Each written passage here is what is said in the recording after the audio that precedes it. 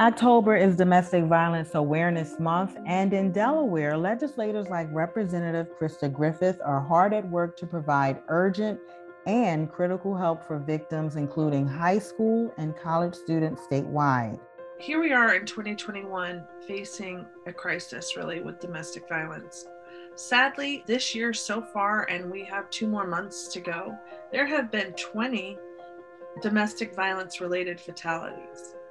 Lori Sittler of Child Inc. is also committed to this kind of work and works tirelessly to provide essential services to support survivors of domestic violence. It is difficult to admit that you are in this situation and that you need help. People are proud and they want to believe that they can solve this problem on their own. Domestic violence can happen to anyone and is a problem for every community, regardless of age, gender, race, or socioeconomic status. It comes in many forms and tends to increase during an economic crisis or a pandemic.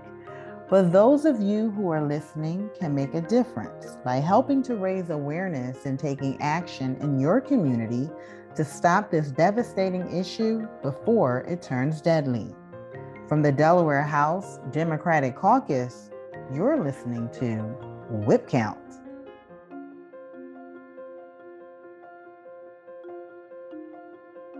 I have Representative Krista Griffith and Lori Sittler of Child Inc., an organization that offers domestic violence services to children and their families. Welcome, ladies, and thank you for joining us on Whip Count. Thank you for having me. So, ladies, October is Domestic Violence Awareness Month, but raising awareness happens all year round. Some key things to know: domestic violence can be emotional, psychological, physical, and/or sexual. It can include intimidation tactics, stalking, or patterns of control and power. Let's talk about that for a moment. Nichelle, you just encapsulated the whole, the range and the range and how widespread domestic violence can be for an individual. Sometimes the imagery that comes to mind when someone is talking about domestic violence is seeing a woman with a black eye, and obviously that is a sign and a form of domestic violence. But behind that black eye, there's often and always other issues going on in which she is being subjected to control and abuse by her intimate partner.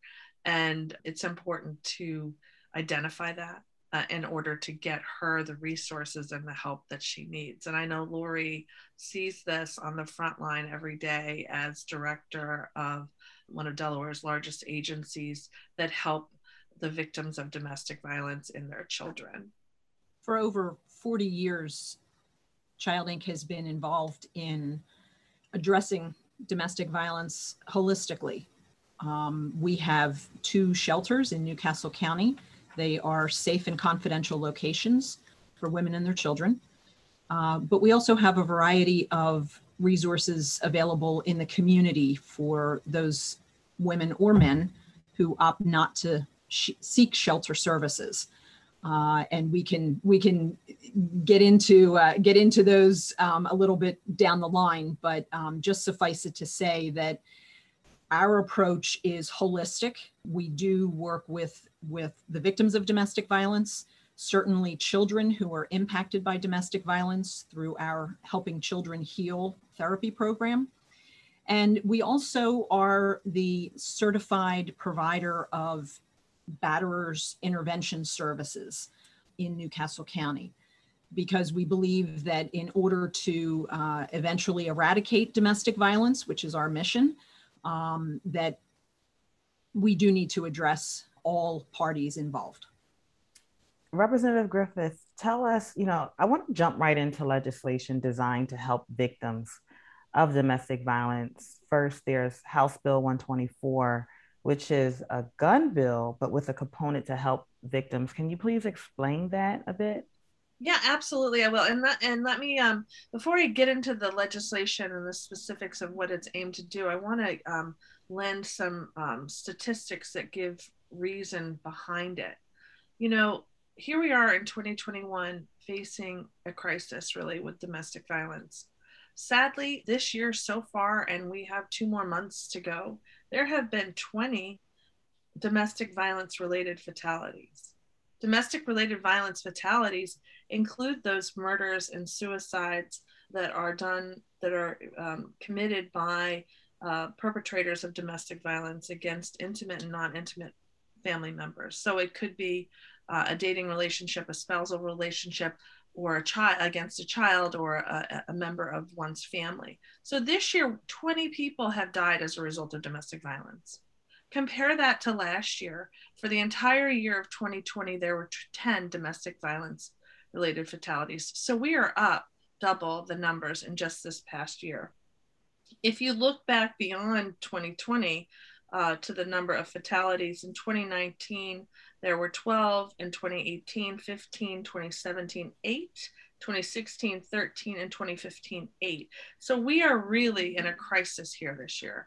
And I imagine a lot of that has to do with the pandemic, individuals being isolated and at home, not being in the typical workplace or out in the community where they might be more apt to get help and resources. And that because of the economics that are going on in families right now, they're even more subject to control. So we are really at a crisis point where we need to do whatever we can. We need to use whatever tool we can to reduce the number of these fatalities, because this is devastation that lasts generations. When a mother is killed by her intimate partner and that intimate partner then kills himself, children are then orphaned. And oftentimes these children even sometimes witness the murders. And so it has a devastating, horrific impact on the rest of their lives and then their children's lives. So, really need to be continuing to do whatever we can to address the root causes of violence, which Lori is doing with these better intervention groups to make sure that for those individuals who are committing and are perpetrators of domestic violence, they are taking whatever courses and having whatever intervention they need to stop the cycle of violence. In addition to all the resources and all the help that her agency and agencies like People's Place in Delaware are providing to victims, so that they can know how to safely escape and safely get out of a very volatile, violent situation. So House Bill 124 is one of those mechanisms that I really wanted to get accomplished this year and was very much on the top of my to-do list. And I wanted to make sure that we accomplished this because back some time ago, I myself was a prosecutor at the Delaware Department of Justice. I was assistant unit head of the domestic violence unit. So I saw on the front line cases of domestic violence all the way from the misdemeanors to the felonies, all the way from the offensive touching to attempted murder by firearm. And one thing that always disturbed me was that in our law, in the statute that deals with individuals who are not allowed to carry, own, or possess firearms, there was a loophole. And the loophole pertained to that section, which deals with protections from abuse orders. Now, so-called PFAs are those civil orders that individuals can seek if they are fearful of their family member, and this will it's basically a stay-away order. Typically, those orders require individuals not to have firearms. They can't they can't purchase them, they can't possess them, they can't control them, whatever. In fact, our law says if you have a PFA, you can't do that. But the problem was there was a small loophole that said except ex parte orders. Now, ex parte orders are those very first orders that happen, those very first emergency orders. So if someone, and it's critical time in the relationship between a victim and a perpetrator of domestic violence. It's that critical time where someone is trying to escape from their partner. It is the most dangerous time for a victim of domestic violence. The time that she decides to separate from him, the time that she decides to get help from the court and get a PFA is very dangerous. And it is the time when we need to make sure that that perpetrator is not having access to firearms. So what House Bill 124 did, and I'm proud to say that it's going to be signed into law on October 20th by Governor Carney, close that loophole. So now, if someone is aware that there's a PFA order against him, no matter what kind of order it is, ex parte, full order, you have it, he may not possess, control, or purchase firearms. So, again, it's one step in our attempts to try to reduce the number of those fatalities. Law enforcement and survivors and the community liked this bill because what it does is it provides a tool to stop somebody if they have firearms, and because they will then become a person prohibited. So law enforcement has the ability to arrest someone if they have a PFA, they know they have a PFA, and they're still carrying a cache of weapons in their car. The bill also has another part, which I think also helps victims of domestic violence. Currently, federal law, you can't go purchase a firearm if you have a pending felony charge against you. So what I did was I expanded that to include misdemeanor charges of domestic violence. So if you've been charged with offensive touching, when this law is signed on October 20th, you will then not be allowed, if you have a pending charge, say even for one of the lowest degrees of offenses, which is offensive touching, you will not be allowed to go purchase a firearm. So again, we're trying to do what we can to reduce that number of fatalities, and particularly, and why firearms? Why are we targeting firearms? Unfortunately, what the stats reveal is a predominant majority number of homicides that are domestic violence related are committed by firearm. In fact, in the past 5 years, of the 41 domestic related fatalities, 29 of those involved firearms. Thank you for saying all that you just mentioned to all of us. I mean, I hope people listen and get serious about sharing this information with a friend, a family member, a coworker, someone that they even think could be going through this devastating but common issue of domestic violence. Now, Representative Griffith, you're also passionate about protecting students statewide. Can you talk about that legislation at all? Yeah, sure. One thing that I'm so proud of the Domestic Violence Coordinating Council and advocates like Lori Sittler and her colleagues, because they have really brought to light the impacts of teen dating violence and how this is becoming quite an issue in our schools. So I know some states like California have had success on student ID cards listing the numbers for the domestic violence hotline on those cards so that students have an immediate way to understand and have a resource to them if they're in the situation where they need help. So, oftentimes, especially teens are embarrassed to ask for help. They don't know what to do. They don't even want to call, and maybe they can't even look up on their computer what is the number for a hotline. And so having that just on everybody's student ID card, having the hotline number on the ID card is just, it's right there for them. The other thing that, because we're very deeply concerned about suicides in our young adults, we're also going to be listing the suicide prevention and suicide helpline on there so that we can prevent suicides from taking place, because that's another issue young adults are facing. But so that bill has been filed, and I'm hoping that when we reconvene in January, that will become law. One thing, and I think Lori could give us some great information on this, that I don't think people quite understand, is the process of separating from an abusive partner it is definitely a process. And it's one that I don't think people have an appreciation for how serious and how scary it is for someone to leave someone. We know in examples that if you have an abusive partner, you may not be able to on your phone type in how can I get help, because that abusive partner will be looking through your history to find out what you're doing. And so I think Lori might help us to understand like the dynamics of separation and how tricky it is, and how her organization helps people in a safe way. Because in domestic violence help, it's all about safety planning and making sure that the victim is able to get away from that abusive person very safely. Yes, and Lori, I think it would also be nice to discuss behavior patterns, like what, for those of us who may be sitting on the outside of friends who are going through some things with a spouse, are there things that we should be paying attention to, certain behaviors? I think that changes in behavior, so if you're noticing in a family member or a friend that, for instance, one of the early warning signs in a new relationship, let's say, is where the new partner wants to monopolize the time of your friend or family member. They just, they just are so enthralled with them. They, are so in love with them. They want to spend every minute with them. And I think it's hard sometimes for people to distinguish during that sort of, the early honeymoon phase of a relationship, that what often is happening is the offender, and I'm going to use the pronoun he because overwhelmingly abusers in our experience are male. He is attempting to cut her off from means of support. So he will make excuses as to why she shouldn't be visiting with family or friends.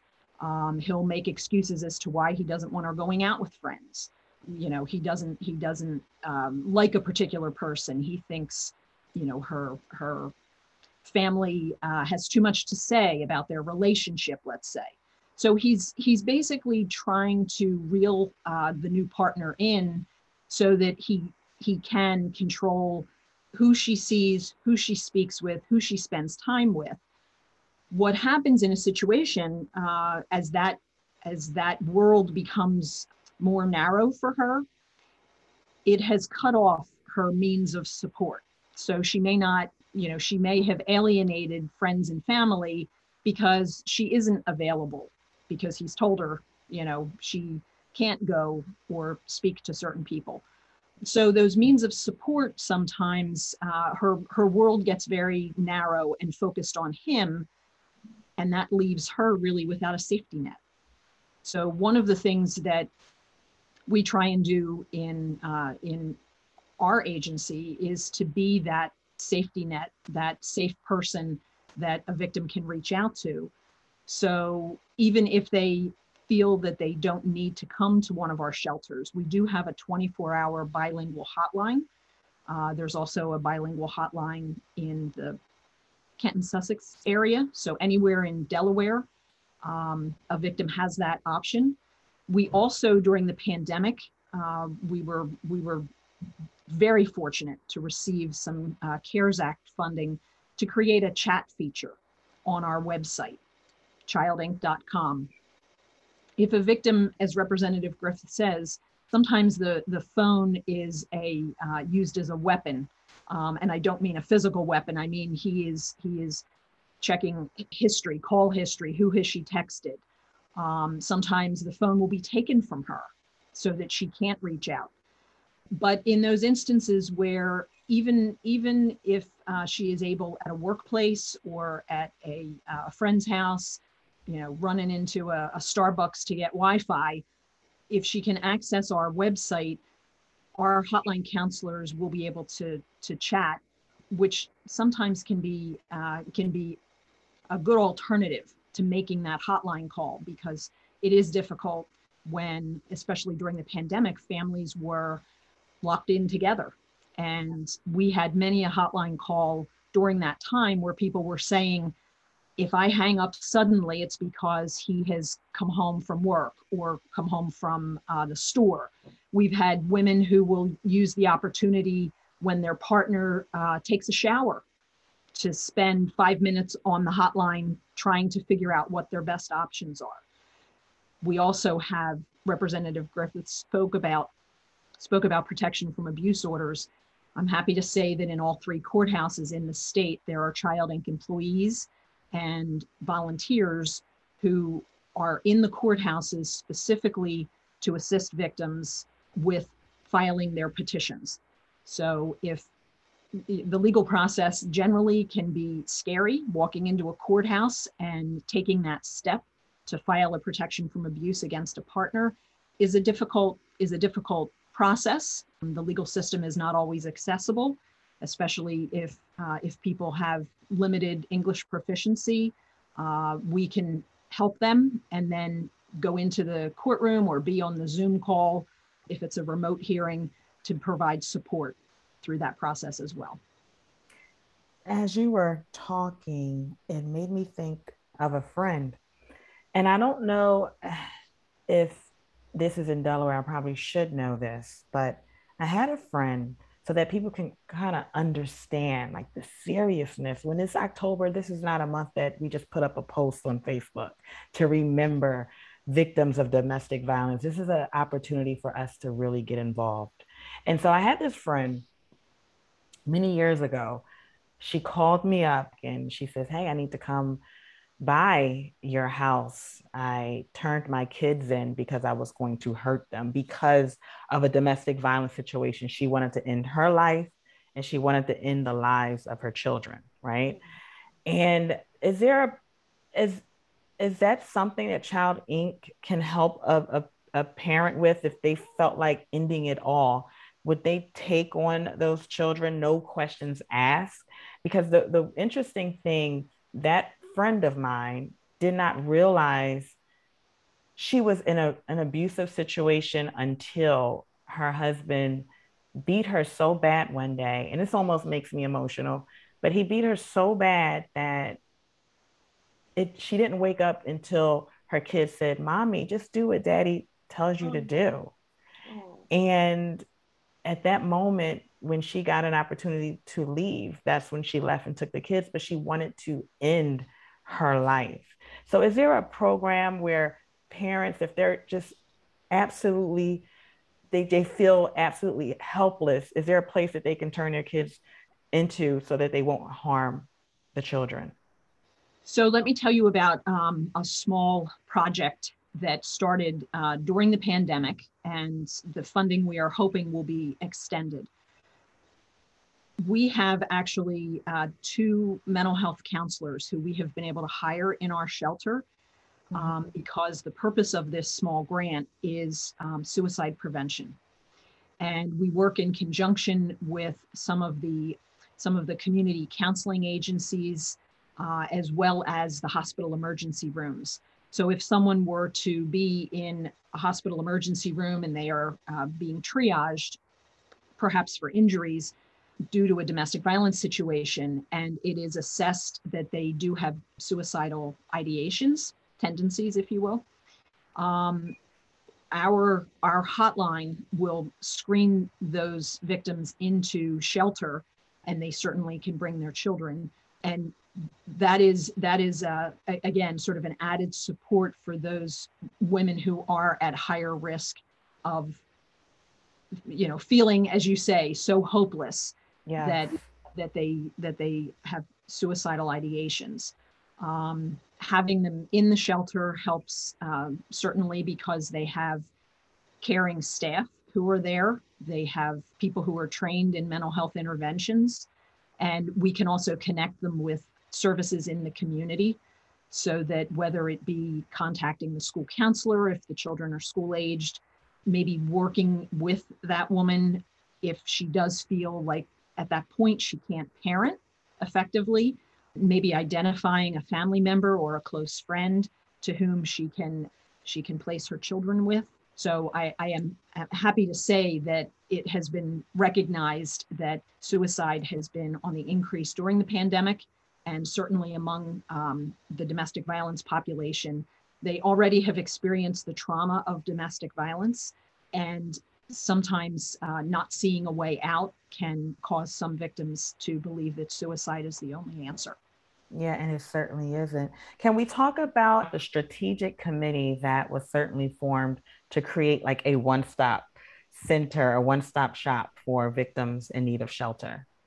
So this is a very exciting time for Delaware. The Domestic Violence Coordinating Council, which is the overarching organization that really monitors domestic violence programs and court cases, et cetera, and how Delaware is responding to domestic violence and how we are working to reduce incidents of domestic violence. last week or a week or two ago discussed and formed a committee that's going to be looking at the possibility of bringing to Delaware what's called a Family Justice Center. Those are very early stages. Family justice centers are not a new concept. They have been placed throughout the country. Different cities and states have taken on these initiatives to create what is, as you say, Nichelle, a one-stop shop, if you will, for victims of domestic violence and their families. So we're in the very, even though Delaware has discussed this at different points in the past, decade and a half, there's a new urgency, I guess, to really look at this to say, hey, do we want to move in this direction? Which I think is very exciting. I think anytime that we're looking at ways that we can really do our best, because again, this is Domestic Violence Awareness Month. To me, who does that mean that this month is for? This month is for the survivors, really. This month is for those survivors to say, you can do this, you can get out of this situation, you can live a better life for you and your children. You can find happiness, and you do not need to be controlled. You do not need to be beaten down. You can be whoever it is you want to be. And so what this, and I think Family Justice Centers sort of take that motto, if you will, and create it into a center. And so what they are, it's multi-agency, multidisciplinary centers that provide services to victims of violence. And it includes, you could have, say, for example, Child Inc. could be located there. You could have representatives from law enforcement, the Department of Justice, maybe even defense services. We don't know what the model is going to look like, but it's a truly victim-centered place where a person can go with her children and her family and be able to seek the help that she needs. And I know Lori is more of an expert on these than I am. So I'm going to defer to her a little bit to see like how they've worked in other communities and what her vision is maybe for how they might look in Delaware. I think that the Family Justice Center, I agree, Representative Griffith, is a really exciting opportunity for Delaware. I have sort of watched centers around the country and looked at the services that they have been able to bring together. I think the important thing about the Family Justice Center is it provides a service continuum, because we are all pieces of the puzzle, whether it be, as you say, the Department of Justice, law enforcement, Division of Family Services, which is Delaware's child welfare agency, or the private agencies like Child Inc., People's Place, Community Legal Aid, that have services that victims of all sorts of offenses can take advantage of. So if it's a victim of domestic violence, child abuse, elder abuse, we would be able to work as a team, as you say, a multidisciplinary team, so that each of the pieces of the puzzle can come together around, I call it sort of a safety net, but others would describe it as sort of a wraparound service for victims, so that they would be able to do that, one-stop shop and access all of the services on the government side as well as the nonprofit community side that may have a piece of something that they need, whether it be to prosecute, to file that PFA, to join a support group, to go to a shelter. So it really is a holistic approach, and it is very, very exciting. So I'm happy to say that when it was offered, I raised my hand and said that I would like Child Inc. to be part of the planning, because I think it really is a great opportunity for Delaware. Yeah, and I was excited too. I raised my hand too. I'm like, when the call came out, would anybody be interested in serving on the strategic committee to look into this? I'm like, oh, me. I want to try to see how it can help, because Delaware's fortunate. We're a small state. We're connected. In a sense, we have a family justice center by our network. But again, physical location is also is really important. And the one question I asked, which really had me very excited about this potential, is we underestimate the power of economics in these relationships. And I asked, what happens? Because a woman who is being abused by her husband and controlled by her husband often is also controlled by him financially. So, and a reason why so many women are not able to leave relationships that are abusive is because there's no way she could live on her own. Like, controls all of the resources.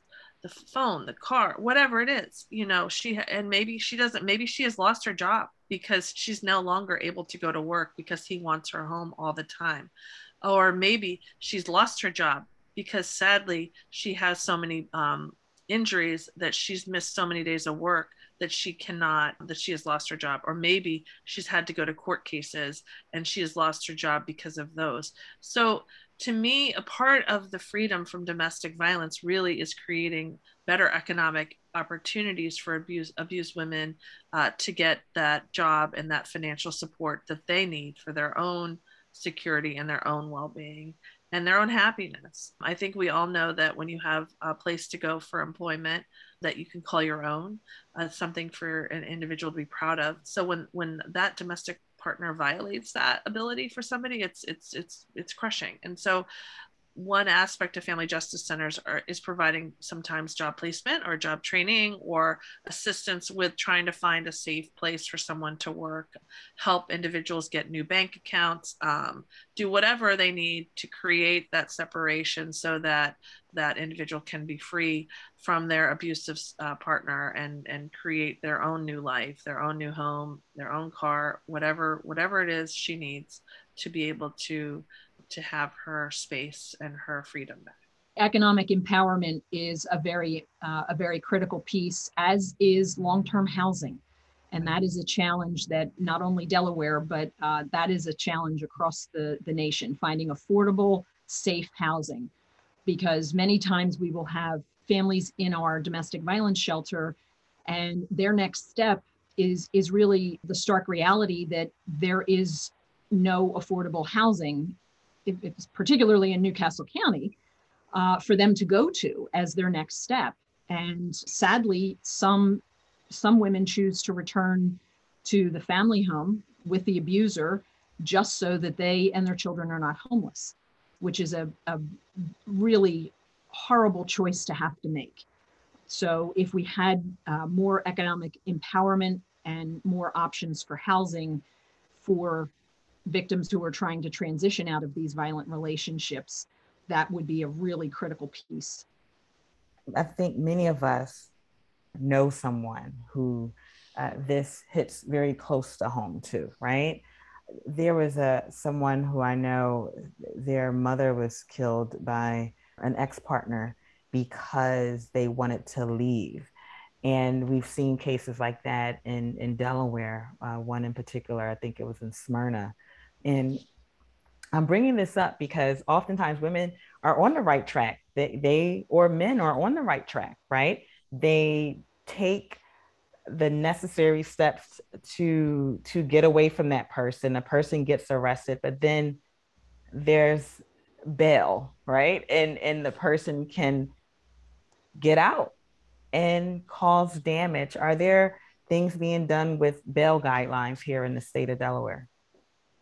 There are things that are being done, and a bill was recently passed that does change when in certain offenses, whether someone is presumed to be able to have cash bail or be released on their own recognizance. But I think deeper than that, I was very proud to be asked by the Chief Justice of the Delaware Supreme Court to serve on a committee that included advocates for victims of domestic violence and top judges from all courts in the state, as well as representative from the Office of Defense Services and the Department of Justice. This summer we came together under the direction of retired Justice Randy Holland, who, if anybody knows Justice Holland, he is a remarkable and wonderful individual who's very, very smart.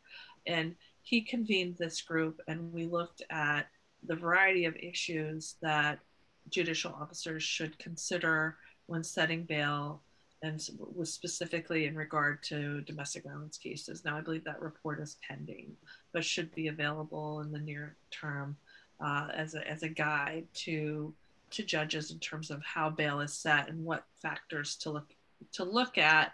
And this is not new. It's not new at all. Judges have always had, some information to them, but in the process of these cases, you do learn from these cases. And so we look at as a group, it's good to come together to say, hey, what might be missing? What other information might be helpful for someone to know? I talked about that economic relationship. Are there details about that economic relationship that might be helpful to a judicial officer when setting bail or setting, not just bail? And it's not just bail, it's like the no contact guidelines, that to make sure that sometimes when individuals are released, there is no contact order, meaning the individual can contact the victim. Normally that's not the case, but sometimes that does happen. And so, that needs to be made clear. Unfortunately, sometimes victims are contacted by the abusive partner after a bond has been set and they've been told not to. And so that's a whole other issue that we need to continue to work on. But I think what I'm trying to say here is that there's things that we can always be doing to improve our systems and to make sure that, especially in the criminal justice context, that we're doing what we can to protect victims who have already come forward and there's pending charges, to make sure that they're safe as that process works its way through the system. Thank you. Are there any numbers? I know, Lori, you mentioned there are some hotlines that people can dial in that are for those who may not speak English. It could be Spanish speaking, whatever. But we list those numbers right now? Sure. So the Newcastle County domestic violence number is 302 762 6110. If you live in northern Kent County, the number to call is 302 678 3886. If you live in Kent and Sussex County, a number to call is 302 422 8058. Now, there's also some bilingual hotlines. So for those living in Newcastle County, the bilingual hotline is the same as the regular hotline. So 302-762-6110. The bilingual hotline for Northern Kent is different than the other number I listed. So for Northern Kent County, the bilingual hotline is 302-745-9874. And in Kent and Sussex County, the bilingual hotline is 302-745-9874. And we will, as part of this podcast, when I share it on social media, include the list of numbers so that someone can have that handy. As I mentioned earlier, yes, October is Domestic Violence Awareness Month, but this is something that we need to do year round. And any final words, anything that you ladies want to say that could really help someone, a man, a woman, feel empowered to just stand up and walk away? I am going to conclude with this. People don't know this. A lot of people don't know this. Lori and her team and the people employed by People's Place and their team, the advocates in our state, they're experts in how to help victims. They have seen it all. They have seen so many different situations. They're familiar with how to respond. The best thing to do is turn to our trained advocates for help, because they're going to know how to get somebody safely out of a situation, or different ideas or steps. A lot of times it's overwhelming. I sit here and think, well, how would I advise? My advice is to call someone at Child Inc., to call someone at People's Place, to utilize those hotline numbers, because there's some strategizing that might need to take place for somebody. It might be a number of steps. And that first call, just to establish that rapport and that relationship and that trust building, I think is really important. I also think people need to know this happens to everybody and every part of any economic, social, cultural, you name it, group. This issue happens. Domestic violence happens. I had cases as a prosecutor where victims were living in homeless camps, to others in multi-million-dollar homes. You don't, it crosses all barriers. And so, and the folks and the great folks that work for Child Inc. and People's Place deal with this constantly. And they know how to address these issues. So that's my message. And my message is also one of hope. I think we talk about a lot of the fatalities and the bad things, but there are so many survivors. And again, this month is for the survivors out there who have been able to get out and who have been able to reestablish their lives and are now living happy, healthy, productive lives out of no longer in fear. And so to them, I say, congratulations, and we celebrate you, because that was no small feat. And you are inspiring to so many people. So that's what I would say in closing. Lori? I appreciate Representative Griffith talking about the wonderful advocates who work in my agency and throughout the state, including People's Place, including the victim service coordinators in our police agencies. I think that either picking up that phone, joining that chat online, reaching out is the first step. And sometimes it's the hardest step, because it is difficult. It is difficult to admit that you are in this situation and that you need help. People are proud, and they want to believe that they can solve this problem on their own. But one of the things that we can help with is a safety risk assessment, to really be able to talk to them objectively about the risks that do exist for them and their children and the options that are available. So as I say, it may not be the domestic violence shelter. It may be a community advocate who can help them. It may be intervening, connecting them with an attorney at community legal aid to help them with an issue. It may be trying to help them with a housing issue, get them into our support group, get their children into counseling. So there are many, many services that are available. And I think if I can leave folks with one message, is be brave, take the first step, and we will work hand in hand with you to get you the services that you need. Whip Count is brought to you by the Delaware House Democratic Caucus. Follow us on Facebook at facebook.com/DEHouseDems, on Twitter at DEHouseDems, on Instagram also at DEHouseDems. More episodes are coming, so make sure you're subscribed.